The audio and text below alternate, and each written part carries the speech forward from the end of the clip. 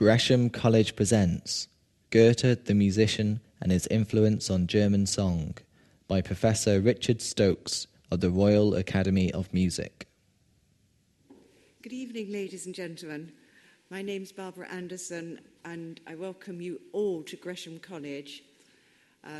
We're absolutely thrilled to bits to be part of the City of London Festival again this year. In a moment, I'll hand you over to their director, Ian Ritchie. But first, I would just like to say it's great to see you all here. If anybody is not on our mailing list and is interested in next year's programme, do just write your name and address down, give it to us, and we'll send you the programme, which is coming off the presses as we speak.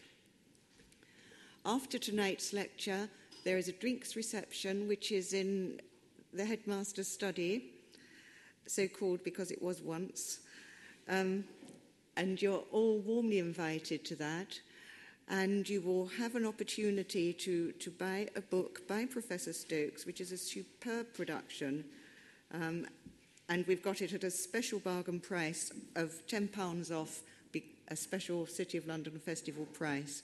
It's absolutely superb. There'll be some there that you can have a look at.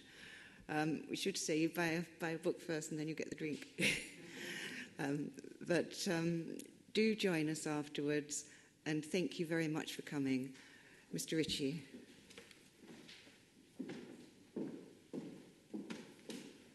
Barbara, thank you very much. And this is very much a mutual appreciation moment, because the relationship we have with Gresham College is one that we really treasure as a festival.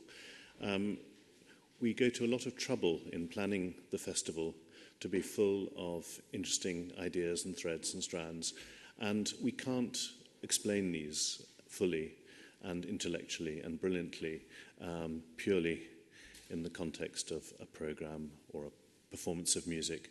And these lectures are so interesting and helpful because they highlight and amplify and take our knowledge a lot further and really contribute in a very important way to the City of London Festival. So it's a very important relationship for us. So thank you very much indeed.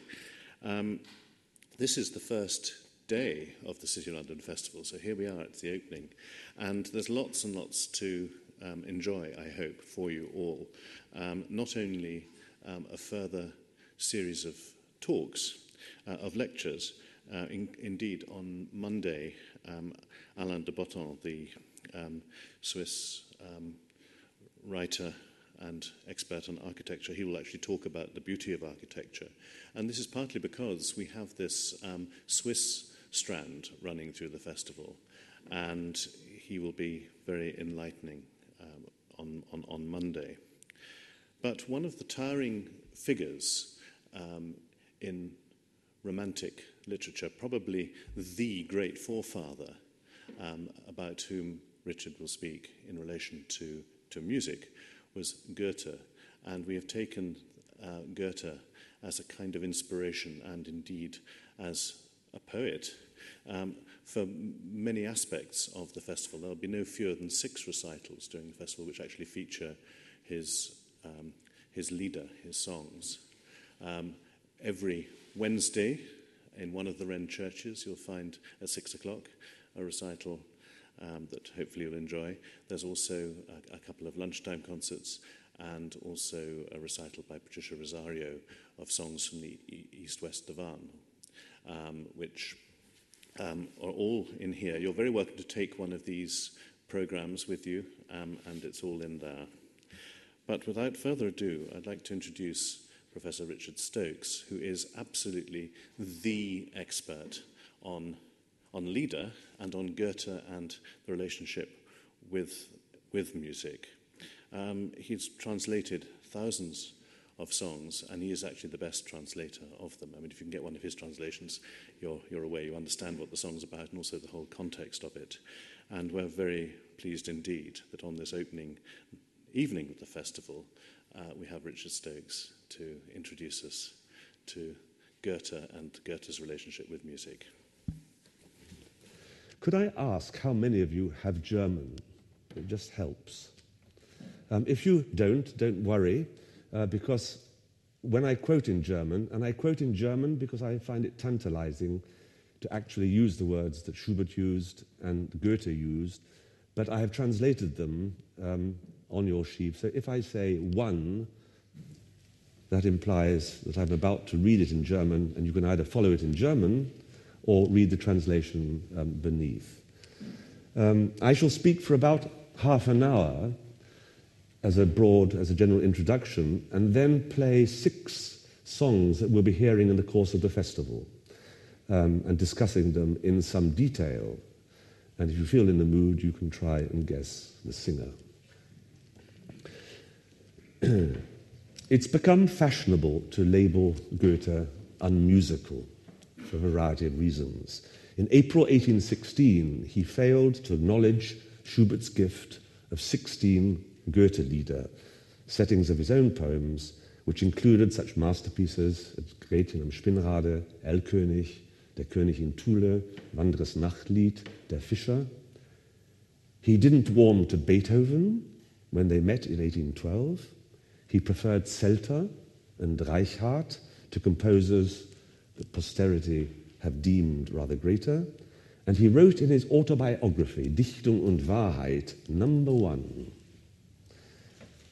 Das Auge war vor allen anderen das Organ, womit ich die Welt erfasste. It was through the visual, above all other senses, that I comprehended the world. A statement which seems to be confirmed by his indefatigable study of natural phenomena, colors, stones, minerals, his delight in art and architecture. He wrote many books, many articles on that, and in seeing. Lynckreuz's line at the end of Faust, number 2, zum Sehen geboren, zum Schauen bestellt, has an unmistakable autobiographical ring. It is also, incidentally, one of the greatest songs in the repertoire, set by Karl Löwe. Who sings it? Nobody. Fischer Dieskau used to. If you can get hold of it, I think it's available. Karl Löwe, it's Lynckreuz's 3rd song from Faust, one of the great songs. Zum Sehen geboren, zum Schauen bestellt. So Goethe was above all an Augenmensch, a visual being. He was also intensely musical. From his earliest days in Frankfurt, his father brought a Giraffe, which means a giraffe, but I don't refer to the animal. A Giraffe was a harpsichord, for 60 Gulden in 1769. He played the lute and flute and occasionally made music with friends. There's an amusing passage in Dichtung und Wahrheit. If you can get your hands on that, it's a very entertaining autobiography. And this passage describes his father playing the lute, die länger stimmte, als darauf spielte. That he spent more time in tuning than he did playing. His mother, who was more artistic, played the piano and sang German songs and arias with great enthusiasm. Goethe and his sister Cornelia started piano lessons in 1763, and although the pieces he learned were probably very simple, dances, marches, and songs, he would have been able to supply his own thorough bass, since the scores of the period rarely contained written-out harmonies. It was during this early Frankfurt period that his interest in opera was kindled. He attended many performances of French and Italian operas, and in his early teens even wrote a libretto, La Sposa Rapita, that he later burned. But the overwhelming musical experience of Goethe's youth was a visit to Frankfurt in 1763 of Wolfgang Amadeus Mozart. Goethe was smitten and remains smitten for the rest of his life. While studying at Strasbourg University, he began to learn the cello, number 3. Ich kann das Violoncello spielen, aber nicht stimmen. So he probably got someone else to do that for him. In Alsace, he gathered folk songs, roaming the countryside like an anterior Kodaly or Bartók. A new world of music was thus opened up to him. Folk song with its alte Melodien, wie sie Gott erschaffen, with the old melodies just as God had created them. As he wrote to Herder, who had originally aroused his interest in the Volkslied, And it was to Herder that he sent the 12 Lieder des Volkes, the first collection of German Volkslieder a long time before the Knaben Wunderhorn, to be published, and a pioneering effort by Goethe in a field that blossomed during the Romantic period. His concept, incidentally, of what a song ought to be, strophic and with a simple melody, was almost certainly influenced by his interest in folk song. Back in Frankfurt as a lawyer, he became increasingly interested in the relationship between music and poetry. He greatly admired Gluck and requested him to set his own poetry. Gluck declined. Goethe was also keen to find composers to set the Singspiele, the libretti that he was writing. He persuaded, the name has long since vanished, Johann André to write the music for Erwin und Elmire, and though André's music has long been forgotten, Mozart's setting of a poem from that work, do you know what it is? Das Veilchen, is of course in every singer's repertoire. So is Ihr verblüht süße Rosen, that wonderful song from Grieg's Opus 48. And so it is with these other libretti. Although these settings by André, Kaiser, and a woman, Corona Schröter, have faded, the works have been rescued from oblivion by Schubert, for example. His Erlkönig, which I think you probably all know, comes from a Singspiel, which was first performed in Weimar in 1776, called Die Fischerin, where it's sung by a woman, not a man's song. Well, it is a man's song, but it was originally sung by a woman. So Schubert rescued that, and Liebe schwärmt auf allen Wegen, from another Singspiel, Claudine von Villabella. Wolf, Es war ein fauler Schäfer, that wonderful song about laziness, from Jeri und Beteli, another libretto. Brahms, Es rauschet das Wasser, that duet, from Jeri und Beteli again. And Serenade von Claudine von Villabella, and so on. His ambitions, I think, as a librettist, came to naught because he didn't find a composer of genius. But these works, the ones I've just mentioned, and he wrote about some 15 libretti or more, are delightful pieces. As Hugo von Hofmannsthal, Strauss's librettist, wrote in an introduction to a volume of Goethe's Singspiele, Der Geist der Poesie weht auch hier unmittelbar uns an. The spirit of poetry wafts at us here too. And one is left with the feeling that had Goethe collaborated with composers of the stature, the caliber of Mozart and Richard Strauss, these Singspiele might now be part of the operatic repertoire. Goethe's contribution to Weimar, where he was summoned, a very important date, in 1775 by the 18-year-old Duke of Weimar, Karl August. His contribution was huge. Though Weimar's musical horizons were narrow by cosmopolitan standards, there was intellectual stimulus in abundance. Anna Amalia, the Dowager Duchess, had chosen Wieland as tutor for her son. And it was Wieland who had proposed making Weimar the cultural, artistic capital of the German-speaking world. The importation of Goethe in 1775 was the second step towards that goal. And it was Goethe who recommended that Herder be appointed the following year as court chaplain. Goethe's association with drama and music began early on at Weimar and assumed many forms. He himself is extraordinary this. He was impresario, he was author, he was director, he was business manager and actor. In 1783, he founded an Italian ensemble called die Bellomsche Theatergesellschaft. Ich bin immer für die Opera buffa der Italiener, he said. I've always been for opera buffa, supported, been for these works. And one of the reasons for undertaking the Italian journey when he set out in 1786 was to discover more about Italian music.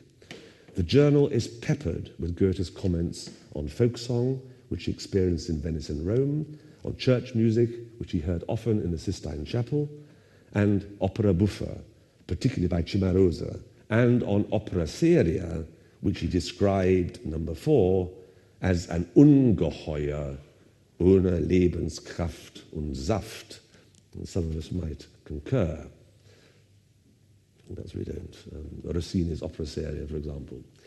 Goethe was director of the Hoftheater from 1791 to 1817 and mounted productions by an astonishing variety of composers, including Mozart, Gluck, Beethoven, Dittersdorf, Paisiello, Cimarosa, Cherubini, Boieldieu, Paër, Spontini, and others. In particular, he championed the operas of Mozart when it was not entirely fashionable so to do. During his directorship, Mozart was performed on no fewer than 310 evenings. Figaro 20 times, Die Entführung aus dem Serail 49 times, Don Giovanni 68, and Die Zauberflöte 82. So fascinated was he by the magic flute that he wrote a continuation of it. Someone ought to set it to music. All of Schikaneder's characters reappear. Tamino, Pamina are married, but their child has been confined to a coffin by the Königin der Nacht, by her magic.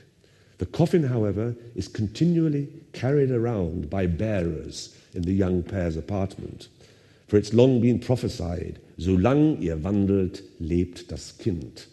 The child shall live as long as you move, or on the move as long as you wander. The bearer's loyalty is finally rewarded, and the child recovers, and the libretto ends in celebration. Redemption through striving seems to be the idea.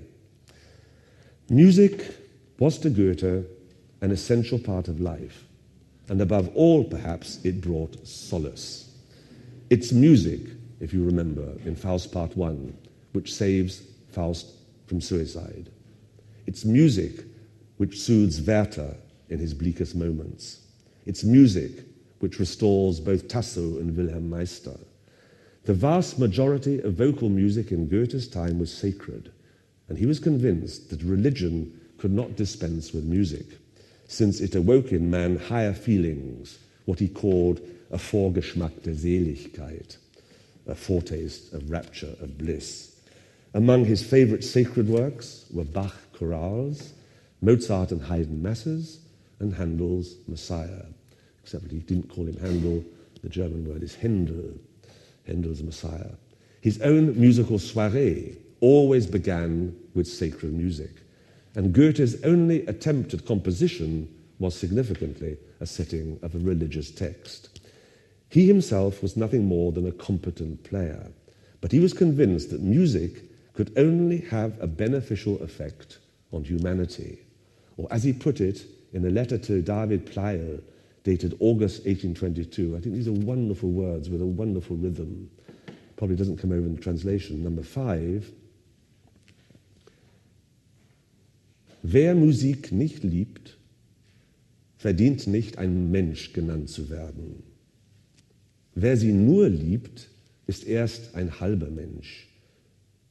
Wer sie aber treibt, ist ein ganzer Mensch. Now, eyewitness accounts of great men and women, though not 100% reliable, are always tantalizing. We would, of course, all love to see Goethe here on stage and check for ourselves whether Tischbein got it right in that painting of Goethe in the Campagna. But we can't, and there are no recordings of Goethe's voice either. We have to rely, therefore, on his contemporaries.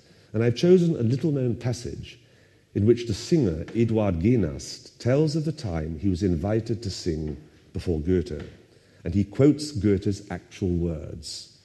I'll read them in German so you can stand a better chance of capturing the essence, even just the rhythms, but the translation is beneath. So picture it. This rather arrogant singer, Genast, goes to Goethe and sings Jägers Abendlied in the setting by Reichhardt. How does Goethe react? Wahrscheinlich wollte Goethe sich überzeugen, ob ich Fortschritte im Vortrag, der bei ihm die Hauptsache war, gemacht habe. Ich sang ihm zuerst Jägers Abendlied, von Reichhardt komponiert. Er saß dabei im Lehnstuhl und bedeckte sich mit der Hand die Augen. Gegen Ende des Liedes sprang er auf und rief: »Das Lied singst du schlecht!« Dann ging er vor sich hinsummend eine Weile im Zimmer auf und ab und fuhr dann fort, indem er vor mich hintrat und mich mit seinen wunderschönen Augen anblitzte: »Der erste Vers sowie der dritte müssen markig mit einer Art Wildheit vorgetragen werden. Der zweite und vierte weicher, denn da tritt eine andere Empfindung ein. Siehst du so, indem er scharf markierte: Daram, daram, daram, daram!« Und dabei bezeichnete er, zugleich mit beiden Armen auf und abfahrend, das Tempo und sang dies Daram in einem tiefen Tone. Ich wusste nun, was er wollte, und auf sein Verlangen wiederholte ich das Lied. Er war zufrieden und sagte: »So ist es besser. Nach und nach wird es dir schon klar werden, wie man solche Strophenlieder vorzutragen hat.« Now, strophic songs are amongst the most difficult songs to sing. Strophic songs are songs where the music for each verse is identical. And in my work at the Royal Academy of Music, I can certainly tell you that that is one of the most interesting things, to try and get a singer to vary tone, to vary mood, to vary weight, to vary tempo. That Goethe was unmusical, I mean, it's simply untenable. Here he is giving a very good lesson in musical declamation. But I think several things are also clear from this account, not least that Herr Genast wished to inform posterity of his own talent. More importantly, though, it shows Goethe's approach to lieder singing. Given that throughout his writings on music, and especially in the voluminous Zelter correspondence, he stresses that in lieder, the accompaniment should usually be subservient to the poem, that there should be no word painting in the music, and that songs should be strophic and not through composed. Genast's eyewitness account of this rehearsal shows us the importance that Goethe attached to a singer's ability to vary his delivery and explore nuances. In other words, to relish the words and interpret the poem. No other writer, I think, except perhaps Shakespeare, has had such a profound influence on song. Goethe attracted composers from a bewildering array of different nations. And it's to a great extent, I think this is true, because of their settings of his poems and plays, that his name, Goethe's name, is now known throughout the world. I'm not sure we would know about Goethe's great poetry if it wasn't for Schubert, Brahms, Wolf, Mendelssohn, etc. There is a musicality about his verse that has always attracted composers. Even philosophical poems, like Gesang der Geister über den Wassern, tempted them. Schubert, for example, said it twice. Are we hearing it in the male voices? Yeah. Wonderful poem. And Schubert, it's philosophical, like Grenzen der Menschheit, but he sets it to extraordinary music. Whether his poetry was life-affirming, and it almost always is, contrast Heine, who had such problems with women that he's a divided self. All his poems are unrequited. Dichterliebe, not one happy song, well, one perhaps. Goethe's almost always life-affirming. Whether his poetry then was life-affirming and exultant, anguished, introspective, religious or irreverent, whether he was writing wise epigrams or wicked satire, occasional or nonsense verse, or pornography, wonderful poems, the Venetian epigrams. If you're into that sort of thing, find that interesting. The Penguin book of Goethe has a lot of them. He was always writing musical poetry that attracted song composers, just as the candle flame in his own poem Selige Sehnsucht attracted the moth. He could imitate the great classical writers of Greece and Rome, the Persian lyrics of Hafiz, and the simplicity of folk song. Like Picasso, he was always renewing himself and reinventing himself right into old age. And it's not just the variety of his work that set by composers that astonishes. It's also the cosmopolitan enormity of the response. Verdi and Dalla Piccola from Italy, MacDowell and Ives from America, Viana da Mota from Portugal, Berlioz and Massenet from France, Tomaszek from Czechoslovakia, Mussorgsky and Tchaikovsky from Russia, Schock from Switzerland, Grieg from Norway, and so on and so on. The list could be extended to cover countries from all over the globe. But although Goethe has been prodigiously set, his own views, as I've hinted, on word setting were always surprisingly conservative. In opera, he insisted that the libretto should always serve the music more important, something that is abundantly clear in his letters to the composers such as Kaiser and Reichardt. In 1787, for example, he wrote to Kaiser that he had learnt in Italy to subordinate poetry to music, die Poesie der Musik zu subordinieren. In matters of song, however, which is what we're really concerned with this evening, he was adamant that music should merely serve the poetry, which is why perhaps he failed to acknowledge Schubert's gift in April 1816 of the 16 settings of which I've spoken. Many reasons have been adduced for the great man's failure to respond to these wonderful songs. Were they actually performed? Did he open the parcel? And if he did he concentrate? Was the performance adequate? In the letter, which I'll read in a moment, that he sent, an accompanying letter, he asked his friend Josef von Spaun to say that the pianist must not lack facility or expression. If they were played, perhaps no such pianist could be found. Or if he was found, perhaps he botched or rolled those octave triplets in L-König. Or did the songs arrive at a time when Goethe was quite simply unusually busy? After all, he enjoyed a huge international reputation and received a daily deluge of letters, hundreds of them. Did the sycophantic tone of Spaun's letter displease him? Or was he simply in a bad mood? Fact is that he didn't reply. The most likely explanation, however, for Goethe's silence must be sought elsewhere.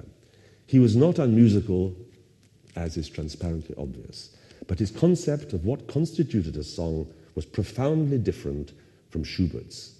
Isolated in Weimar, not in Berlin, he relied very much on Carl Friedrich Zelter, who wrote wonderful songs, by the way, pre-Schubert songs, to keep him informed about the musical world of Berlin and beyond. And Zelter was essentially a conservative.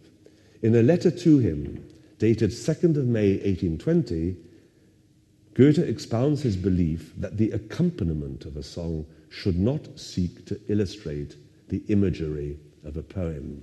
Number 7. It's a very interesting quote. This is the Zelter. Die reinste und höchste Malerei in der Musik ist die, welche du auch ausübst. Es kommt darauf an, den Hörer in die Stimmung zu versetzen, welche das Gedicht angibt.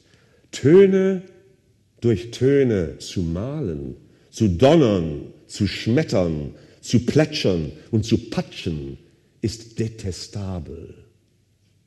And in the Annals of 1801, he makes it clear that through composed songs lose their lyrical character by what he calls a falsche Teilnahme am Einzelnen, a misplaced concern with detail. Nor are these isolated examples. Throughout his writings on Lieder, he makes it clear that the accompaniment should be subservient to the poem. Schubert's rarely is. And the misplaced concern with detail is everywhere apparent, and we could all of us quote 20, 30, 40 examples in Schubert's music of how that is so. Here are just a few. The chirping crickets in Der Einsame, the blind boys tapping stick in Colley Cibber's Der blinde Knabe, the spinning wheel of Gretchen am Spinnrade, the brook throughout Die schöne Müllerin, the midnight tolling of St. Mark's bell in Gondelfahrer, the call of the nightingale in Ganymede, the posthorn from Die Post, the wheeling crow of Die Krähe, the cuckoo in the prelude to Frühlingstraum, the galloping quavers of Ein Schwager Kronos. All this would have drawn from Goethe a withering detestable. Let's, before we listen to this wonderful music, let's look more closely at the package of 16 songs and the accompanying letter that was sent to Goethe in April 1816. It was sent by Josef von Spaun, a lawyer, always reliable, by the way, when we're dealing with Schubertiana. Thoroughly reliable, responsible, respectable. What he writes, one guesses, is true, whereas other people possibly rely on their imagination too much. This is the letter. How would Goethe have reacted? Number 8. Eure Exzellenz. Der Unterzeichnete wagt es, Eure Exzellenz durch gegenwärtige Zeilen einige Augenblicke ihrer so kostbaren Zeit zu rauben und nur die Hoffnung, dass beiliegende Liedersammlung Eure Exzellenz vielleicht keine ganz unliebe Gabe sein dürfte, kann ihn vor sich selbst seiner großen Freiheit wegen entschuldigen. Now that is remarkably sycophantic. But that, on the other hand, was how artists wrote letters to great men in those days. If you look at them, they tend to be in that vein. So perhaps Goethe was not put off by the sycophancy. I think if he had opened the songs, he would have liked some of them, the strophic ones. Nähe des Geliebten, some of you might know. Der Fischer, der König in Thule, and above all, perhaps, Heidenröslein.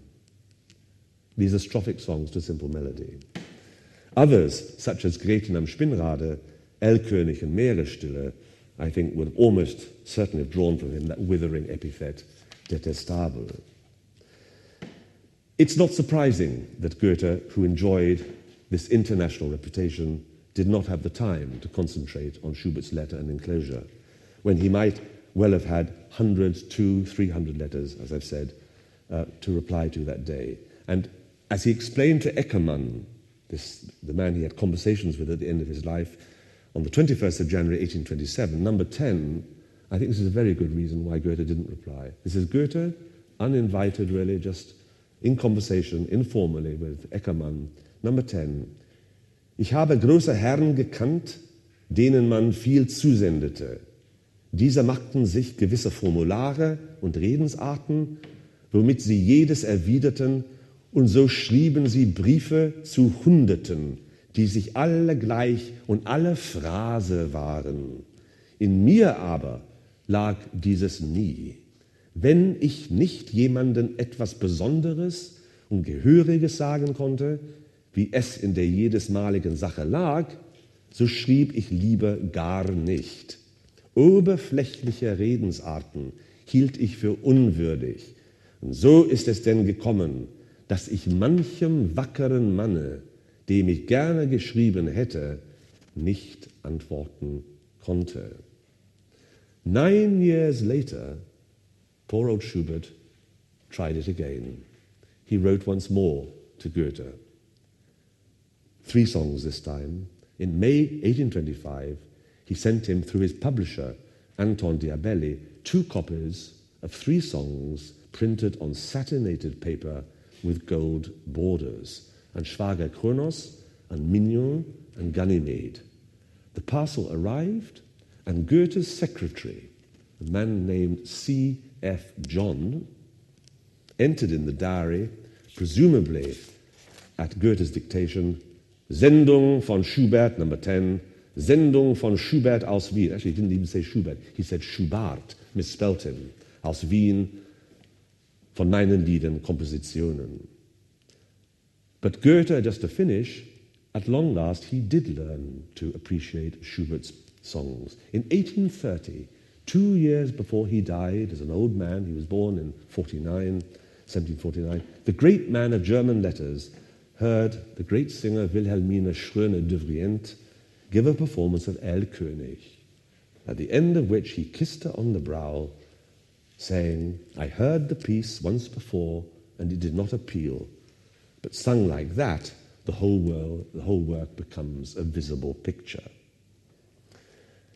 I've chosen 6 songs that they're all in the program, Ian's wonderful program, and the first one I want to discuss is Gretchen am Spinnrade. Not the first on your sheet, I think it's the second. And we won't start just yet, Mohammed, I'll just give an introduction. It sets a scene from Faust.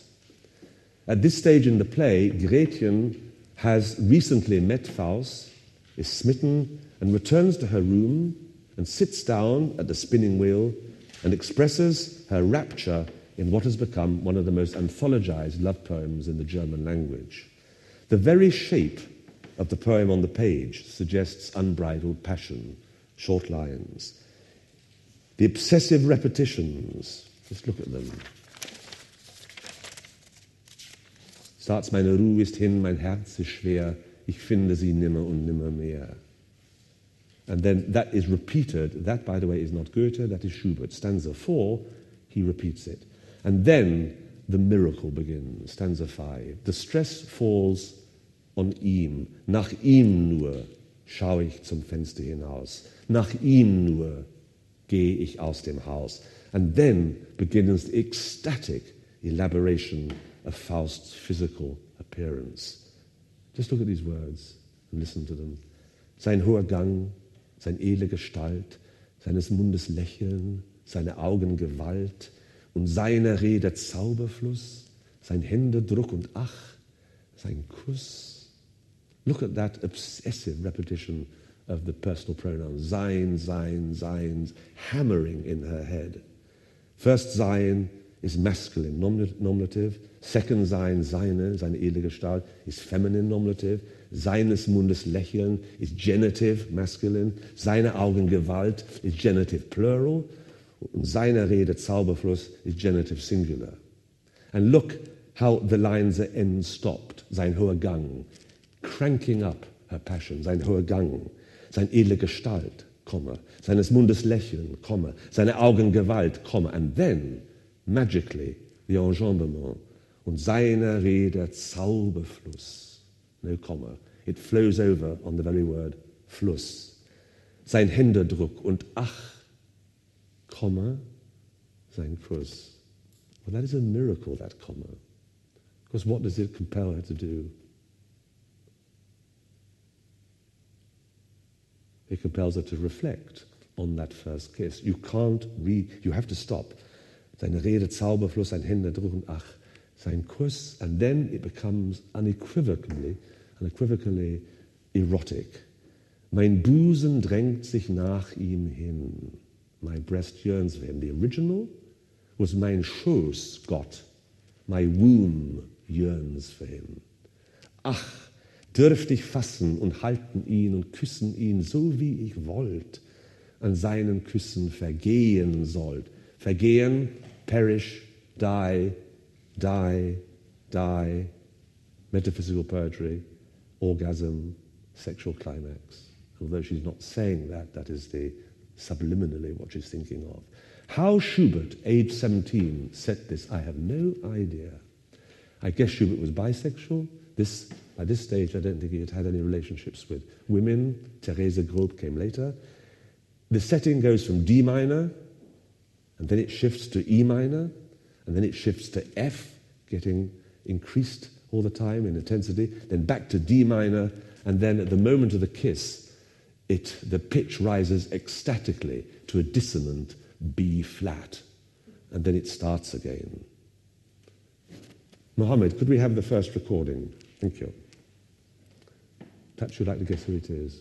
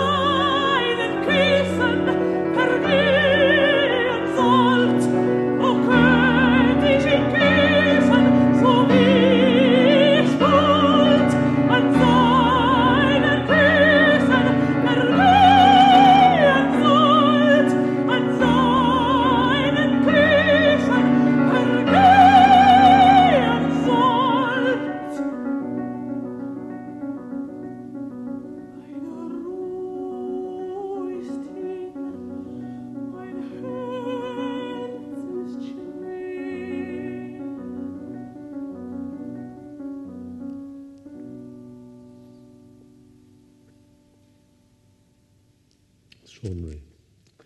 Age 17. If you look at the date on the top there, 19th of October 1814, and there is a sense in which you could say, you could divide German Lieder into two, BG and AG, before Goethe and after Goethe. This is Schubert's first Goethe setting, and it's, in a sense, although lots of wonderful Lieder had already been composed, particularly by Beethoven, Mozart, Reichardt, Zelter, Haydn, the psychological importance of the accompaniment here, I think, creates something new. Very important date. Next poem is the second Wanderers Nachtlied.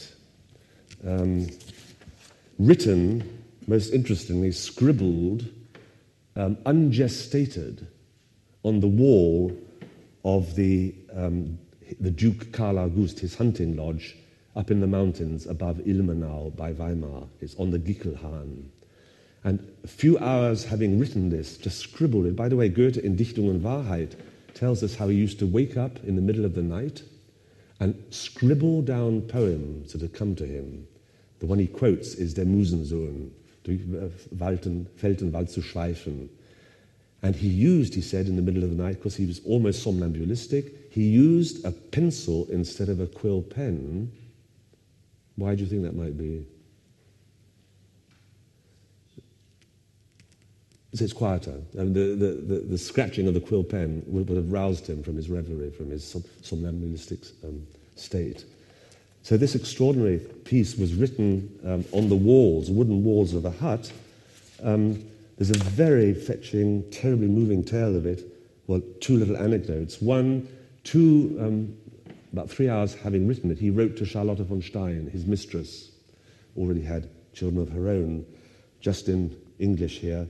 I spent the night on the Gickelhahn, this is the mountain, to get away from the turmoil of the town and the incorrigible confusion of humankind. The sky is utterly clear, and I walk to enjoy the sunset. The view is immense, but simple.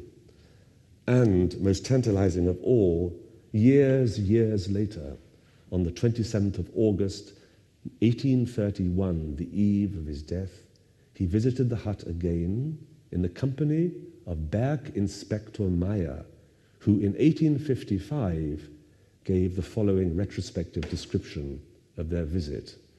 Goethe read the few lines and tears ran down his cheeks.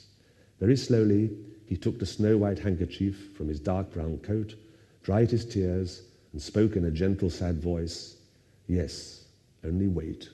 Soon you too will be at rest." Said nothing for half a minute, looked once more through the window into the dark spruce wood and turned to me, saying, "Right, let's move on." Well, believe that or not, it makes a wonderful story. Just have a quick look at the poem. Hugo Wolf, by the way, often used to suggest to his singers that before they stood on stage and sang, they should recite the poem. And I must say, when I coach singers, and even famous ones, if you ask them just to recite the poem, the whole edifice crumbles. You need the music to sustain it if you haven't got German. And as a listener, you can almost always tell. These are astonishing words, I think. Über allen Gipfeln ist Ruhe. Look at that word Ruhe, peace. We've all sung Silent Night. How does it end? Sleep in heavenly peace. And if we're all a choir, how does it sometimes end if it's rather amateurish? Sleep in heavenly peace. Schlaf in himmlische Ruhe. It's just so quiet. In allen Wipfeln spürest du kaum einen Hauch. Die Vöglein schweigen im Walde. Warte nur, balde ruhest du auch. It's, on one level, it's a description of a mountain, but if you look at it more closely, he goes from the large magnificence über allen Gipfeln, then his gaze goes down, in allen Wipfeln, the treetops, spürest du kaum einen Hauch, and then you go to the wood, die Vöglein schweigen im Walde. And how is a wood connected with death? The coffin. So, sudden realization that his time is up. Balde ruhest du auch. Schubert destroys the poem in a sense, he repeats that, but it's completely magical and you can't explain why. Mohammed, could we have über allen Gipfeln, probably louder than the last one?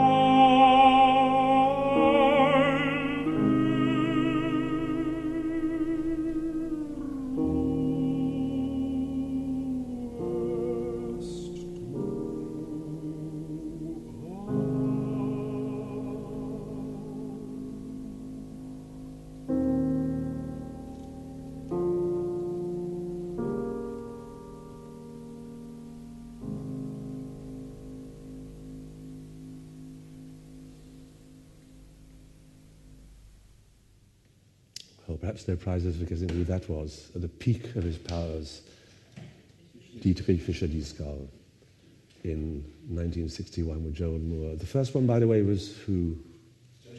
Janet Baker. An incredible playing by Moore there, the Sforzandi in Gretchen am Spinnrade, when the wheel gets faster and faster. So few pianists bring that out. We turn to Auf dem See. Can you have that there?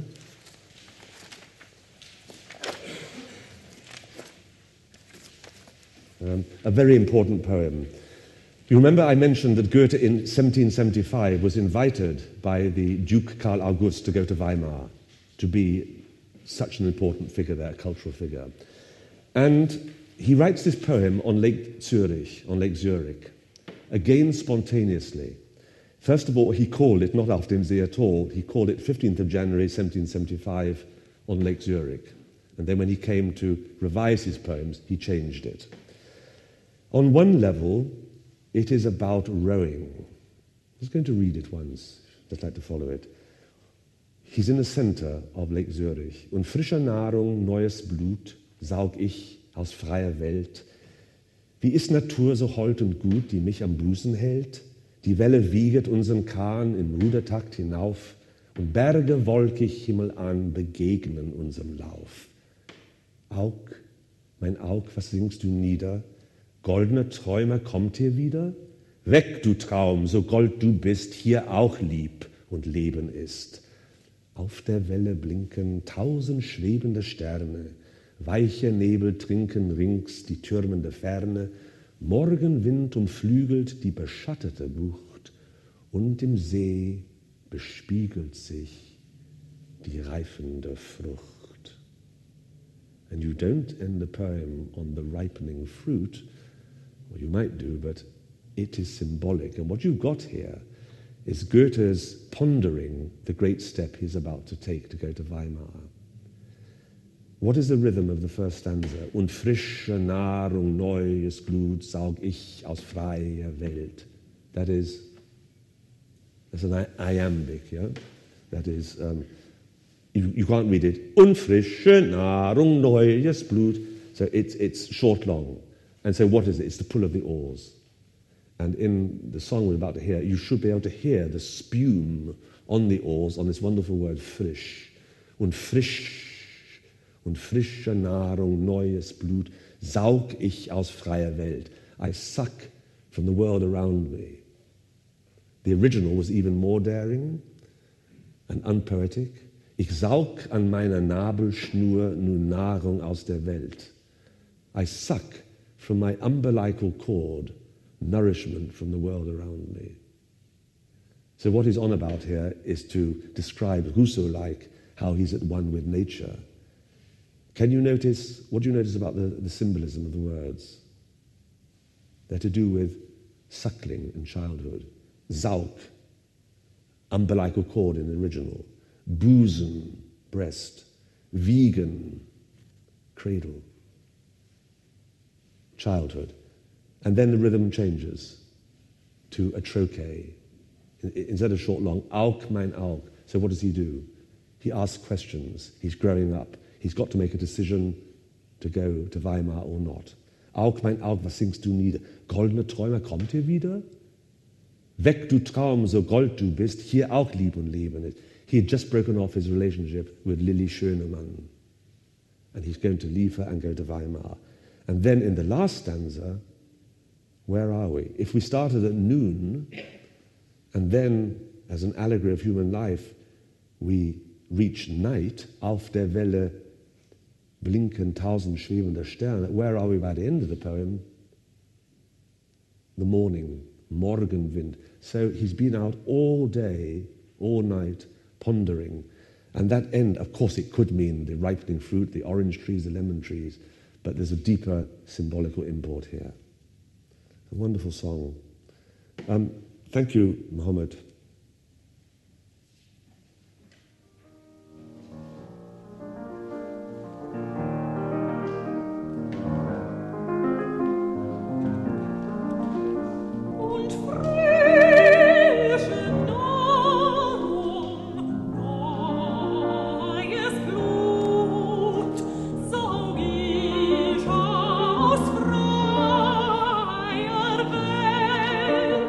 Wie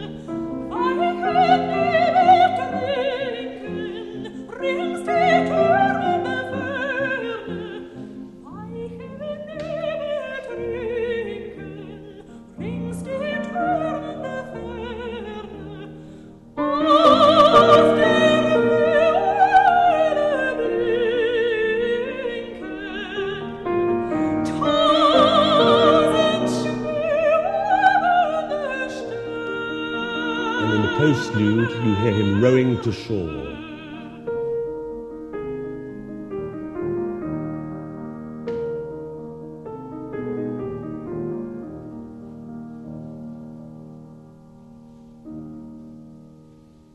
So a poem about destiny, about two paths in a wood. Which way shall I go? To quote the Robert Frost. Anyone get a singer? Very good. It's Felicity Lott and Graham Johnson. Turn now, please, to Meeresstille. We might be running out of time. Does anyone have the time? Yes, I'll stop just in a minute. Meeresstille for you. Well, it was written after a voyage during his Italian journey where he was crossing from Naples to Sicily, and you probably have heard of Calm Sea and Prosperous Voyage. Two poems are written, Meeresstille and then Glückliche Fahrt, you know, in Mendelssohn's setting perhaps, or Beethoven's. This is an extraordinary, extraordinary song. It's a song of genius. The idea, first of all, the poem, just follow it. Tiefe Stille herrscht im Wasser. Ohne, what's the rhythm? Tiefe Stille. It's trochaic. It doesn't move.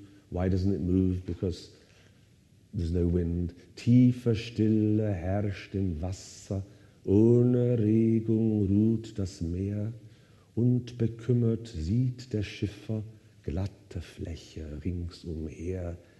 Keine Luft von keiner Seite. Todesstille fürchterlich.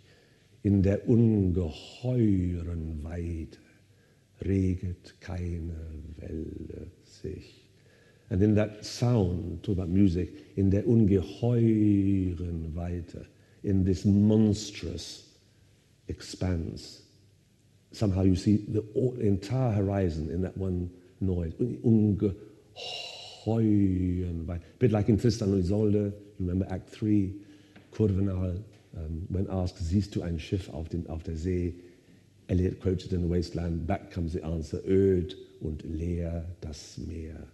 Desolate and empty the sea, leer das Meer. And you see the whole horizon, as you do here in Ungeheuren. Thank you, Mohammed. Quite loud, I think, because it's very slow, very quiet. And he sets it to 32 semi-breves. What an idea.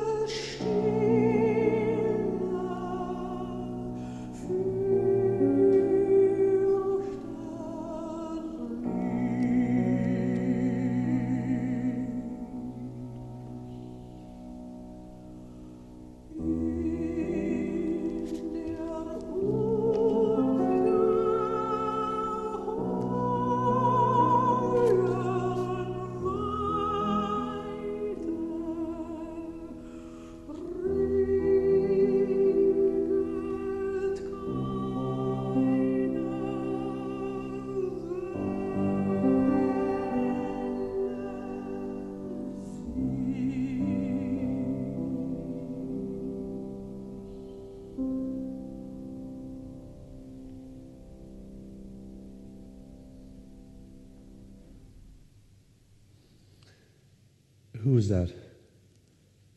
We've heard of that's Janet again, Janet Maker. Do we have time for one more, or ought I draw to a close? Yes? Just do Kennst du das, I was going to do Prometheus, but it's too long. Kennst du das Land?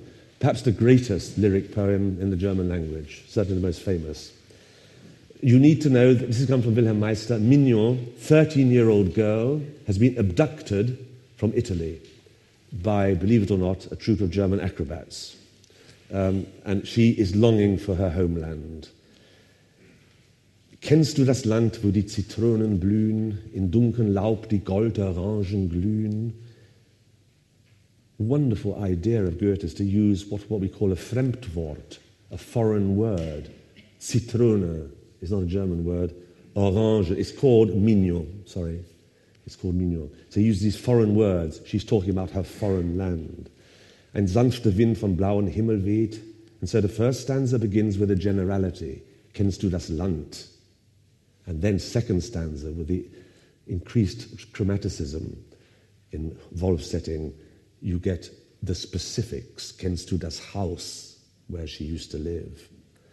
Then in the third verse, kennst du den Berg, the mountains, the mountain pass that leads to my homeland. There is so much to admire here. Look at the refrain each time. Dahin, dahin möchte ich mit dir. The enjambement again. She can't stop herself. I want to go with you, O mein Geliebter ziehen. Second verse. Dahin, dahin möchte ich mit dir, O mein Beschützer ziehen. And wonderfully in the last verse, dahin, dahin geht unser Weg. No longer a conditional. Not, I want to go with you, but that's where our path lies. O Vater, lass uns ziehen. And can you appreciate this open vowel? Geliebter closed, Beschützer closed, and suddenly Vater. Stanza 2, look at that wonderful assonance. Fourth line. Und Marmorbilder stehen und sehen dich an, threateningly. And so we could go on, but it's the whole thing is a Steigerung. It's an increased atmosphere from strophe to strophe. And by the way, the second verse, was hat man dir, du armes Kind, getan? That could well be Goethe being autobiographical. What have they done to you in Weimar, where he was losing his spontaneity, being bogged down in administrative duties? So you can read it, written just before he went on the Italienische Reise. Okay, last one, I have to end there. But this is one of the great songs of the world. Some commentators feel that it's too complex for a girl of 13 to sing, but so what? Thank you, Mohammed.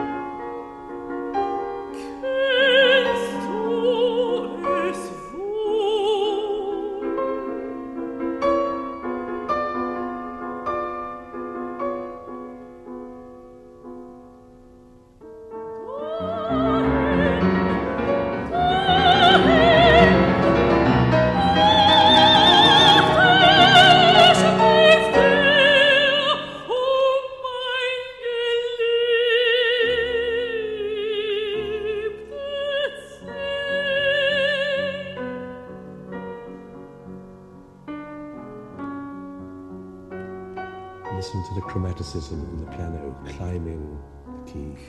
Kennst du das Haus, auf Säulen ruht sein Dach?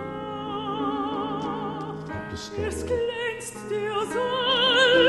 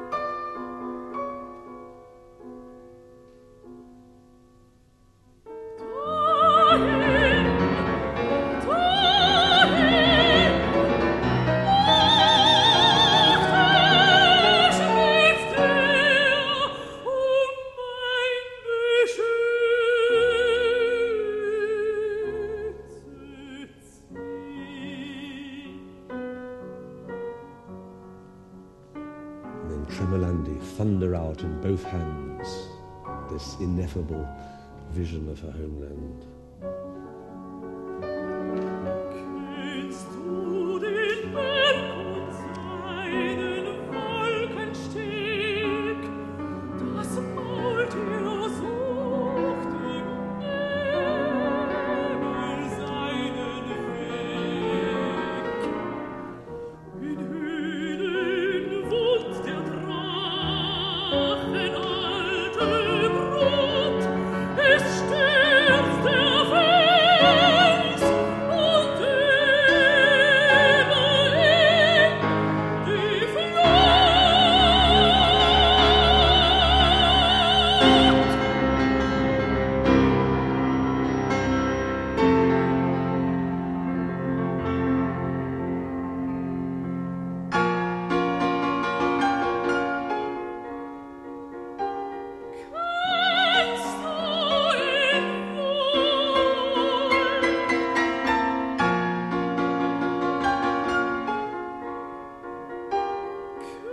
Kennst du ihn wohl? Kennst du ihn wohl?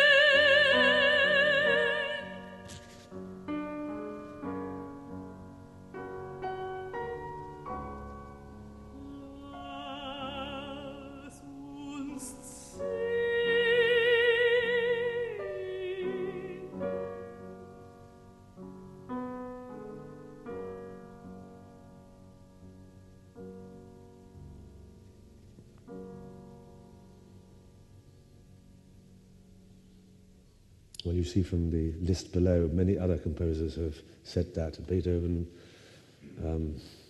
Schubert, Schumann, and that's only, I just printed a few of them there, but there are over 100 settings of that song.